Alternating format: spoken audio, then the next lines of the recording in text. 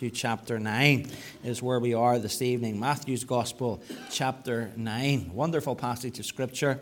Wonderful conversion story of the Apostle Matthew.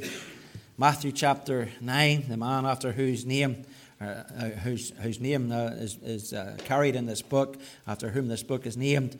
And chapter 9, verse 9, it says, "And as Jesus passed forth from thence, he saw a man named Matthew sitting at the receipt of custom. And he saith unto him, Follow me. And he arose and followed him. And it came to pass, as Jesus sat at meat in the house, behold, many publicans and sinners came and sat down with him and his disciples. And when the Pharisees saw it, they said unto his disciples, Why eateth your master with publicans and sinners? But when Jesus heard that, he said unto them, They that be whole need not a physician, but they that are sick. But go ye and learn what that meaneth. I will have mercy and not sacrifice, for I am not come to call the righteous, but sinners to repentance. Then came to him the disciples of John, saying, Why do we and the Pharisees fast oft, but thy disciples fast not? And Jesus said unto them, Can the children of the bride chamber mourn, as long as the bridegroom is with them? But the days will come, when the bridegroom shall be taken from them, and then shall they fast. And we trust the Lord will add his blessing to the reading of his precious word. When I moved to England and became the pastor at Milton Baptist Church in Stoke-on-Trent, a man came and he approached me on one occasion, and he asked me, very early on in the ministry, he asked me if I would promote lunches on behalf of the Full Gospel Businessmen's Fellowship. And, he was a nice man. He was very gracious in his approach, and he had very good intentions, there's no doubt. But because the Full Gospel Businessmen's Fellowship International is extremely charismatic, I politely declined, and yet he persisted in inviting me. I never attended any of those lunches, but each month he would send me invites again and again, regardless, highlighting the keynote speaker at each upcoming luncheon. And I used to smile at many of those notices, many of the testimonies that were advertised, because every one of them seemed much more sensational and more dramatic than the last. They would have people who were mafia mobsters come and testify, or someone who was running an international crime syndicate of some kind, a drugs dealer or a professional hitman or something. It was never anybody who was just ordinary Joe, It wasn't everybody who was just a plumber or an electrician or a farmer or something. They always had these extreme lifestyles behind them. And I guess they thought by offering a more sensational testimony, it was likely to attract more people in, and it may well have done. But I'll tell you this, the Apostle Matthew would never have been invited to speak at any of those lunches, because his testimony is anything but extreme. It's anything but dramatic. In fact, it's lacking somewhat in action. We have the whole story of Matthew's conversion told in one verse, verse 9 of our reading. As Jesus passed forth from thence, he saw a man named Matthew sitting at the receipt of custom, and he said unto him, Follow me. And he arose and followed him. Now, sometimes in our church, when we're holding gospel missions and we ask people to come and testify, I'll say to them, listen, you've got to give the preacher time, so don't be taking up the whole time. Just take about 10 minutes and try and stick to that time. And very often those who are testifying find that the 10 minutes goes very quickly, and they're running out of time, and they're struggling to get their testimony contained within that time limit. But, Matthew wouldn't have had that problem. If you were to read his testimony out loud, it would take you less than 10 seconds to recount it. So if Matthew would have been the perfect person to testify at a gospel mission, if I'd have said to him, Matthew, come and tell us your story. How did you get saved? Here's what he would say. I was sitting at the receipt of custom, and Jesus came along, and he said, Follow me. And I arose and followed him. And then he would have sat down. And you might have sat there and thought, well, that wasn't much of a story. That wasn't very interesting. I mean, it's pretty dull, really. And you might think of Matthew as perhaps the dullest of disciples. But I want you to know that Matthew, in the simplicity of his story, was as saved as Paul was in the drama of his story. that Matthew's testimony was just as valid as any other testimony that you come across in Scripture, that his conversion was just as real, that his salvation was just as sure. And here's the thing, you don't have to have a dramatic testimony to go to heaven. You just have to have a testimony. You just have to be able to say that you're saved. You don't have to live in the darkest of sin. You don't have to go out into the depths of wickedness. You simply have to come and trust Christ as your Savior. You have to follow him. So I want to think tonight, first of all, about this conversion. And you know, the other gospel writers, they also speak of Matthew's conversion, probably because they were surprised that Jesus would speak to him at all. You see, Matthew was a publican. He was a tax collector. And that old English word publican doesn't mean that he was someone who owns a pub, but it means that he was a civil servant, someone who provided a public service. An ancient publican was someone who would have been involved in public building work, or maintaining public buildings, or supplying to armies overseas, or collecting certain taxes, which Matthew did. And as in our own tax system, there are different kinds of taxation. You have income tax, and you have VAT, and then you have customs and excise. And that's where Matthew worked. Matthew was a customs officer in ancient times. He would have worked for customs and excise. And, in that respect, he had his own desk. He had his own office. Maybe he even had a red lane and a green lane. Who knows? You know, you get back from your holidays and you see that red lane and the green lane, and the green lane says nothing to declare, and the red lane says goods to declare. And, if you're anything like me, you go down the green lane, but you always feel guilty the whole length, don't you? Because you think there must be something I should be declaring. There must be something in my suitcase that shouldn't be there. And so you have this degree of guilt for no reason as you're walking through the green lane. Well, Matthew was, whether he had a red lane or a green lane, I doubt, but he was based at Capernaum. And remember, that was the town where Jesus lived. It's where Jesus lived, in the home of Simon. And the reason Matthew lived there was because that's where his work was. There was a customs post at Capernaum, and there he would have raised taxes on those who docked boats at that port, and also he would have levied tax upon any fish that may have been caught. So no surprise for guessing who some of his clientele were. It would have been Andrew and Peter and James and John. And so you can imagine, rather like ourselves, they didn't particularly care for Matthew as the tax collector. You know, if you get one of those brown envelopes through your door and it says now on His Majesty's service, and it says Inland Revenue or Revenue Commissioner or whatever it says on there, you know, you're always a little bit wary when you're opening that envelope. You don't like to receive it. Your heart isn't lifted when it comes through your letterbox. And Matthew wasn't a heart lifter. And Matthew was the kind of fellow, when you saw him, he was bad news. It was going to cost you. He was going to find out how many fish that you brought in that day, and he was going to levy a tax against you for the Roman government, and he would pocket some of that money for himself. That was how he was paid. And so he was a Jew working for the hated Roman government, working for an army and a government of occupation. He was a traitor to his own nation. But I love Matthew's testimony. I love it because of its simplicity. There is no drama in it. He's just going about his business. He's just sitting at the seat of custom, as he puts it, sitting at the desk, as it were. And Jesus comes along and he says, "Follow me." And he arose and followed him. Now Luke, as is typical of Luke, gives us a little bit more detail. Let's see what Luke said about Matthew's conversion. Let's go to the Gospel of Luke in chapter 5 for a moment. Gospel of Luke in chapter 5 and verse 27.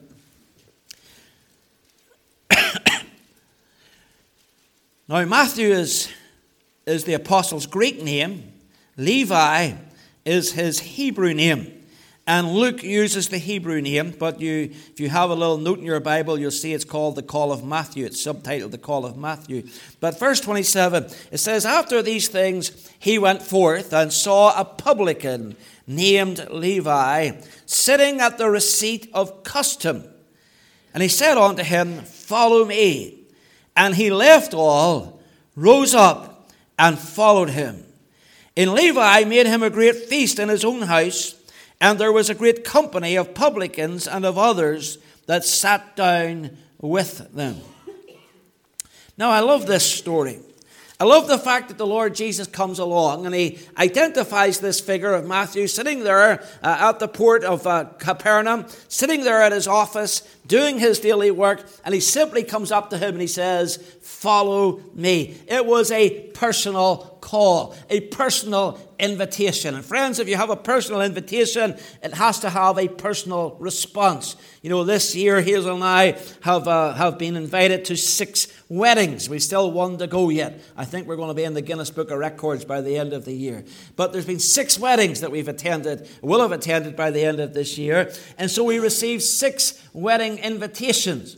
And every one of those invitations required a response. Every one of them we had to send back an RSVP and notify the bride and groom of our intention to attend. Well, this is how it is with Jesus. Jesus said, "Follow me." Matthew couldn't ignore that invitation. He couldn't just pretend it didn't happen or he didn't hear it. He had to make a decision whether he would or whether he wouldn't follow Jesus. You and I have to make that same kind of decision tonight. You see, the Lord is calling upon every one of us. He's calling upon you to follow him.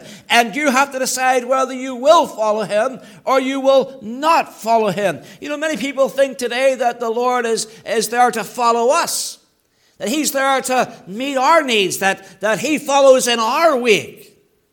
Friends, that's not how this thing works. If you're going to be saved, you have to decide to follow him.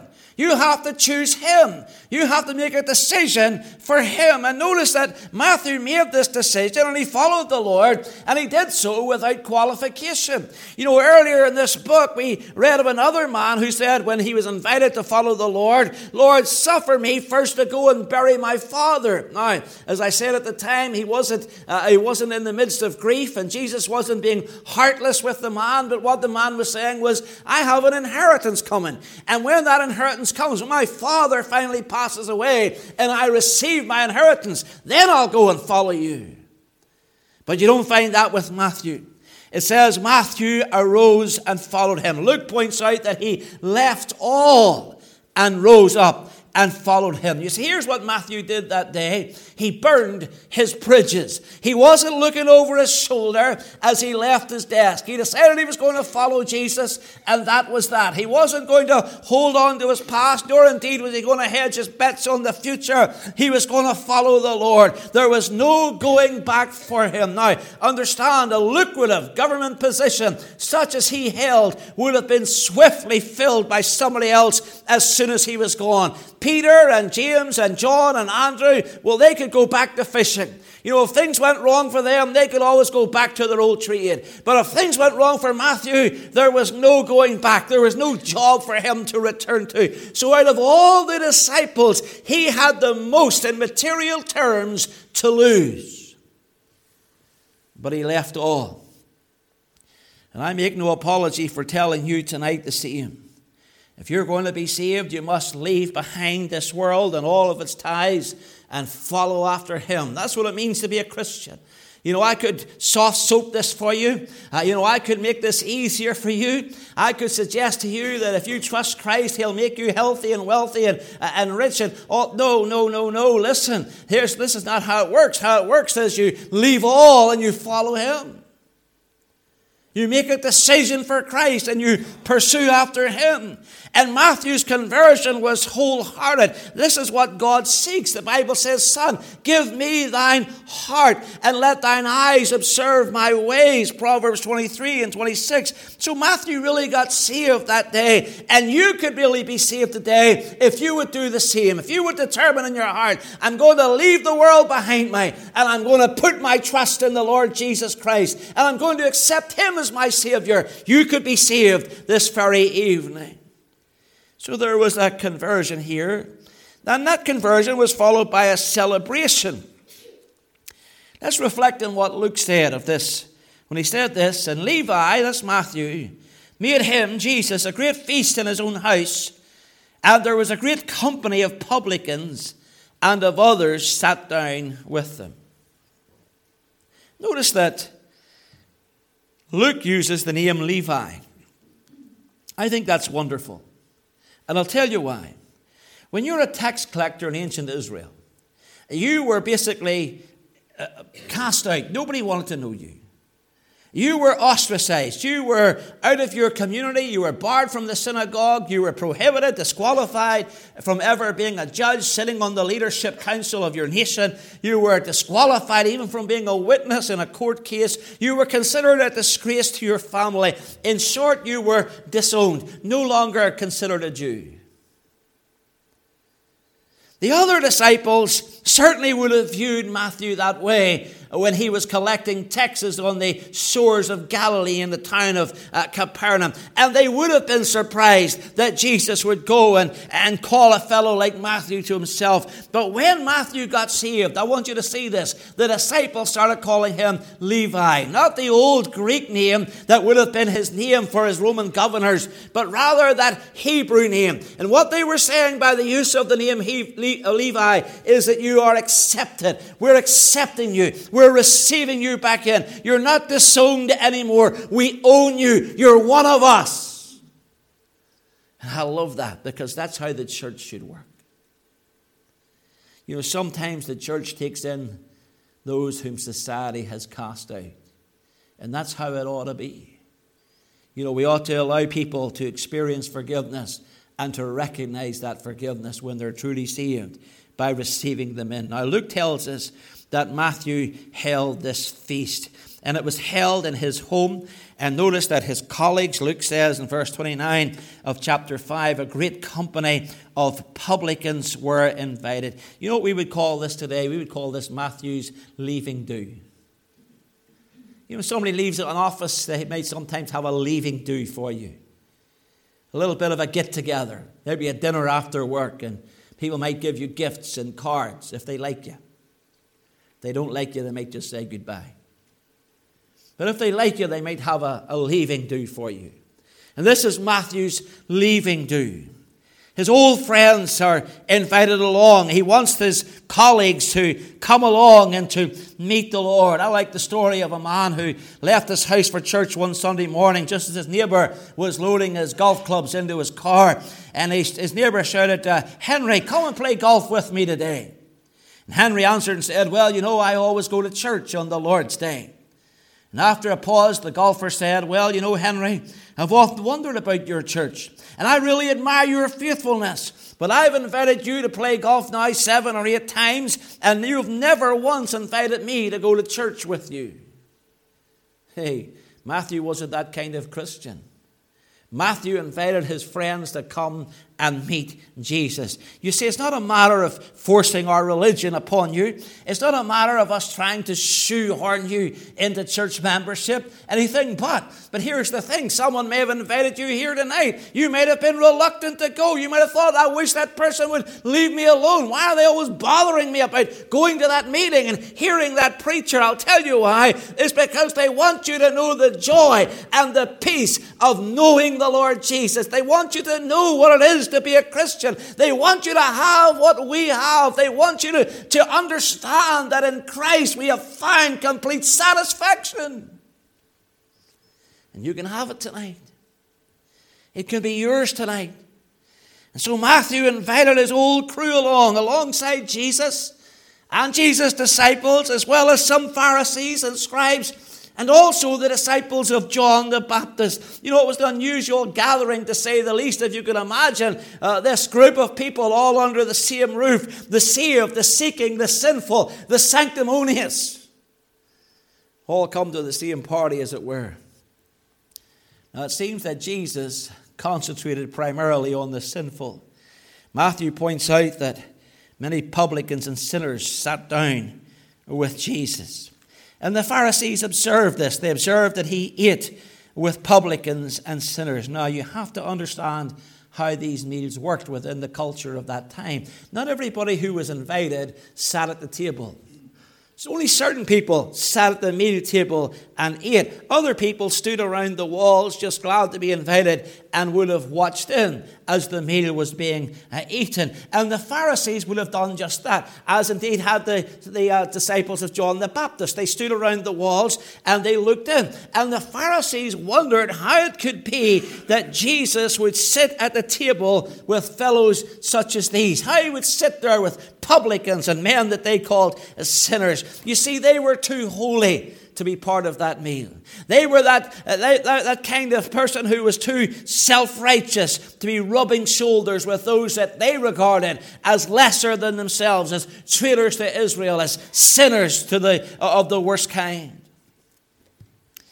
You know, in my time as a Christian, the Lord has allowed me to sit down with some rather colourful people along the way.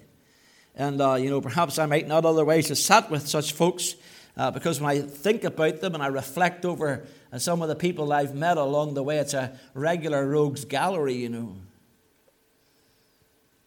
I sat down with murderers and thieves, homosexuals and adulterers, and fornicators and blackmailers. Some of them had abortions. One was an IRA bomber. I sat down with terrorists from both sides, gun runners, some gamblers, drunkards, drug addicts, jailbirds of all sorts. You know, where did you meet these people, Pastor? You know where I met them? I met them in church. I met every one of them in church, somewhere along the line.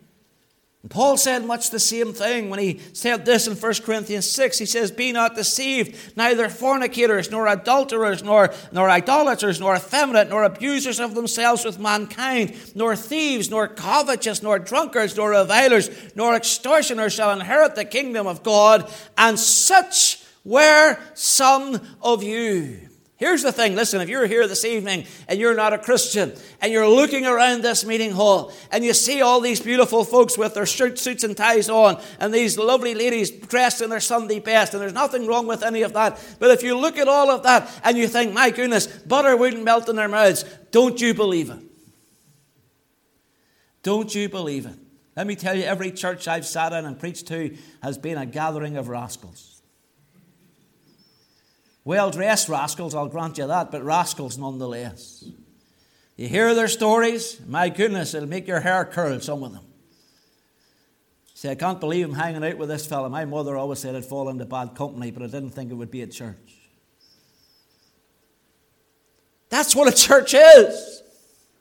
It's a gathering of sinners. You know, that murderer that I mentioned there a few months ago, he went on and became a Christian youth worker in England. The blackmailer went on to become a police officer. The one who had an abortion is a Presbyterian minister's wife, and the one who's a thief became a Baptist minister's wife. I'll tell you what.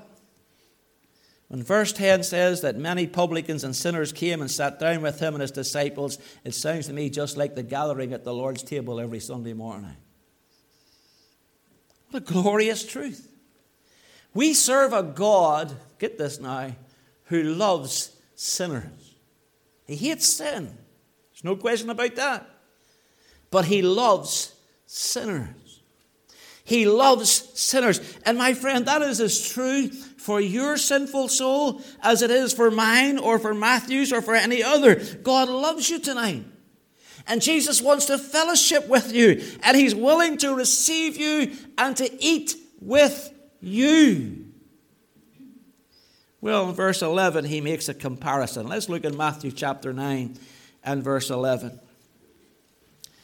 It says, and when the Pharisees saw it, when they saw this rogues gallery of sinners sitting around Jesus, when the Pharisees saw it, they said unto his disciples, why eateth your master with publicans and sinners? But when Jesus heard that, he said unto them, they that be whole need not a physician, but they that are sick. But go ye and learn what that meaneth. I will have mercy and not sacrifice. For I am come not to call the righteous, but sinners to repentance. Now let me say this to you tonight. If and when you get saved, not everyone is going to like it.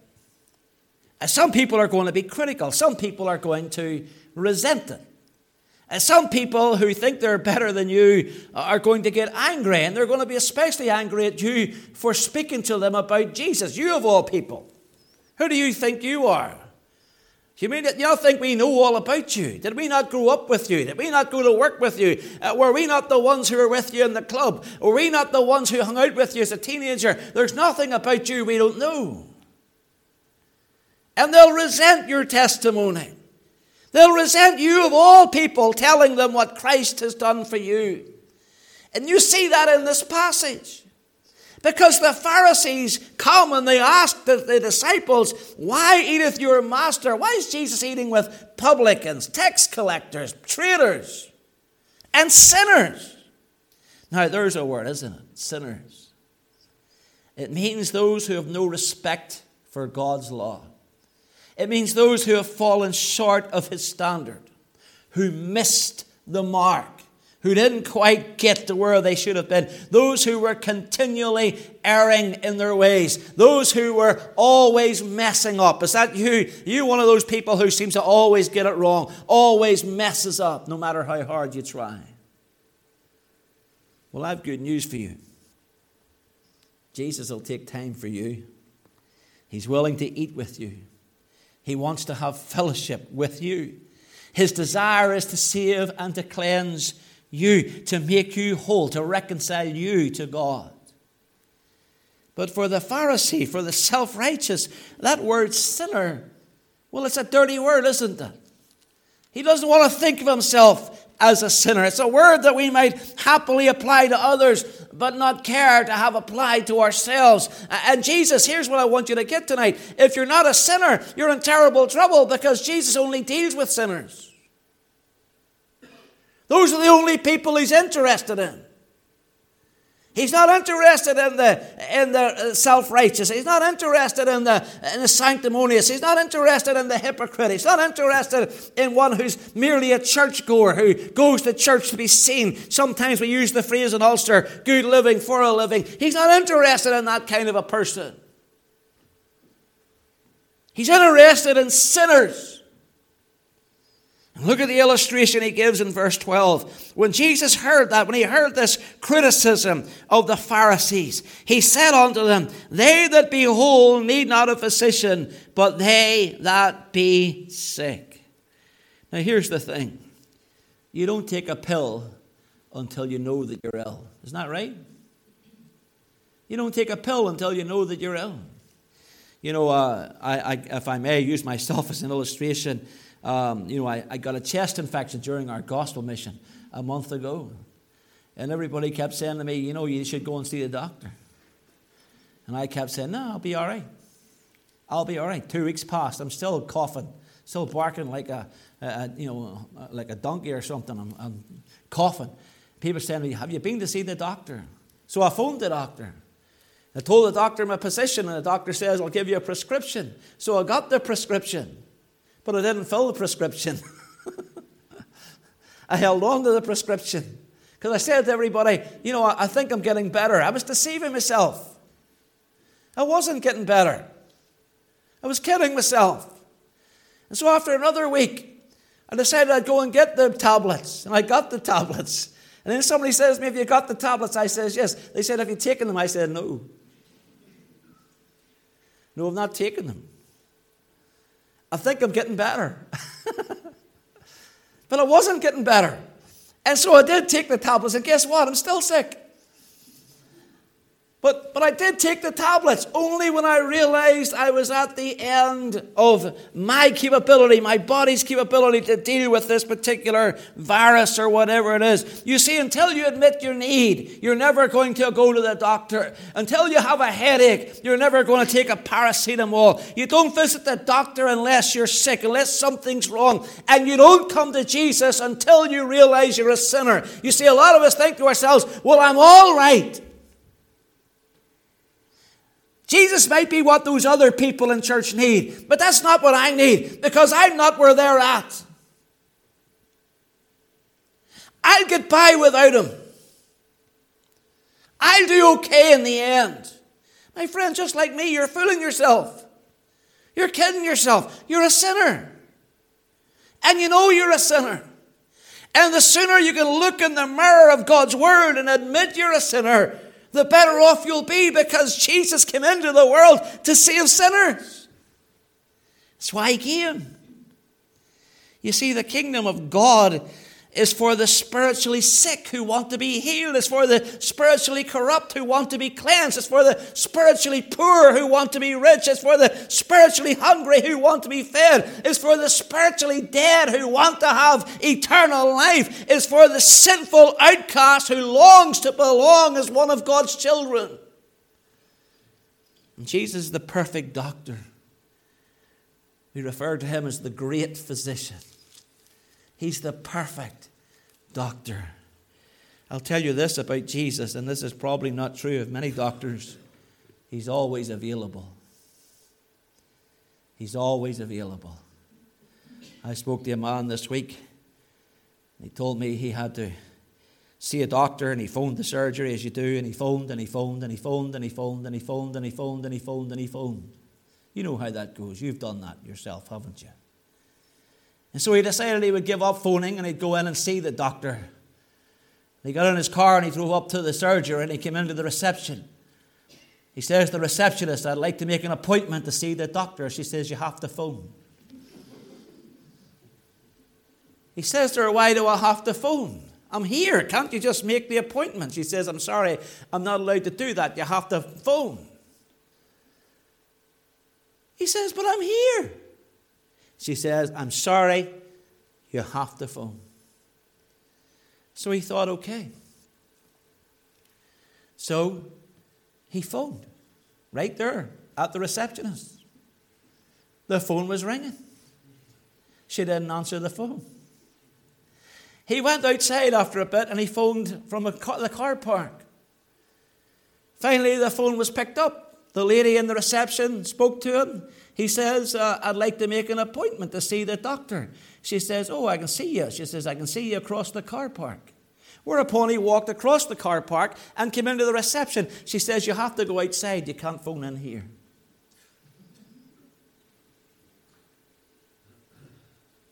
You know, I don't know what that would do to your blood pressure. But I'll tell you what it would do for my blood pressure. My blood pressure would be going through the roof at this point.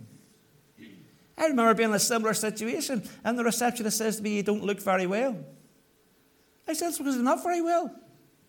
I wouldn't be here if I was very well, would I?" Sometimes it's hard to get a hold of a doctor. But listen, it's not hard to get hold of Jesus. He's just a prayer away. He's always available. He always makes the right diagnosis. I remember going to a doctor one time and sat down and says, "Doctor, I want you to help me with my problem." He says, "What do you think the problem is?" I said, "What do you mean?" He says, "What do you think's wrong with you?" Well, what does that matter? I'm not a doctor. If I knew what was wrong with me, I'd come and tell you what was wrong with me. I'm looking for you to make a diagnosis. I'm looking for you to take all your learning and all those books that you've read and all of those experiments that you've taken part in and all of that experience that you have, and to look at my symptoms and say, "This is what you have and here's the medicine for it."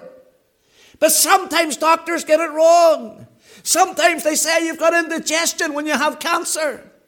Sometimes they give you the wrong medication. But here's the thing. Jesus always gives you the right diagnosis. He tells you you're a sinner, and you are a sinner. And here's the beautiful thing. He always provides the complete cure. He's never going to give you the wrong medicine. Then Jesus said to them, "Go and learn what this means. I will have mercy and not sacrifice. For I'm not come to call the righteous," but listen to this, "but sinners to repentance." That's who he's interested in. He says to these deeply religious men, these church-going men, if we might call them that, "I'm not interested in your ceremonies. I'm not interested in your ritual. I'm not interested in your incense and your sacrifices. What I want is to show you grace. What I want is to extend mercy to you. I want to forgive you your sins freely." My friends, that's what the Lord wants for any one of us. He doesn't want you getting caught up in the hocus pocus of religion. You know, there's nothing I dislike more than somebody referring to me as religious. I've had people say to me over the years, what do you do for a living? Oh, I'm a pastor. They say, I'm not religious. I say, I'm not religious either. And they say, well, what do you mean? I'm not interested in religion. Religion is man's way of trying to appease God. But repentance is God's way of coming to God. Faith is God's way of coming to God. Turning from our sin, trusting in Christ. That's what makes the difference, not religion. You can have all the religion in the world. Listen, you can attend church 7 days a week. You can be baptized so many times that your skin goes like a peach. Listen, it makes no difference. You need to be saved. And the Pharisees, as it turns out, weren't the only complainants. Look at verses 14 and 15. Then came to him the disciples of John. That's John the Baptist, not John the disciple of the Lord, but John the Baptist. Then came to him the disciples of John, saying, why do we and the Pharisees fast often, but thy disciples fast not? And Jesus said unto them, can the children of the bride chamber mourn as long as the bridegroom is with them? But the days will come when the bridegroom shall be taken from them, and then shall they fast. Here's John's disciples. And they're also looking in, and they're equally upset. Notice they side with the Pharisees. They say, why do we and the Pharisees fast often, and your disciples fast not? They ask the question of Jesus. And effectively they're saying this. First of all, you sit down with sinners, and now we find you don't even fast as you ought to. You see, the Pharisees fasted twice a week. They fasted on Mondays and Thursdays, and quite possibly John's disciples followed that particular course. And it may well have been that this event took place on a Monday or a Thursday. And so they were in a place where they weren't eating at all, and Jesus was sitting down having a feast with sinners.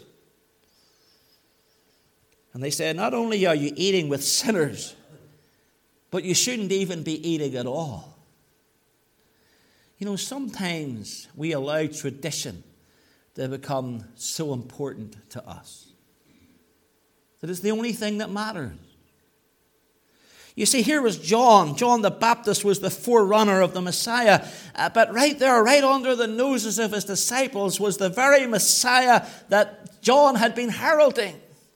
They should have been rejoicing. They should have been feasting, not fasting. This was a time of gladness. Sinner had been saved. And he had brought other sinners to Jesus. What in the world could be wrong with that? And yet they grumbled. Look, listen to me. Jesus didn't look down his nose at sinners.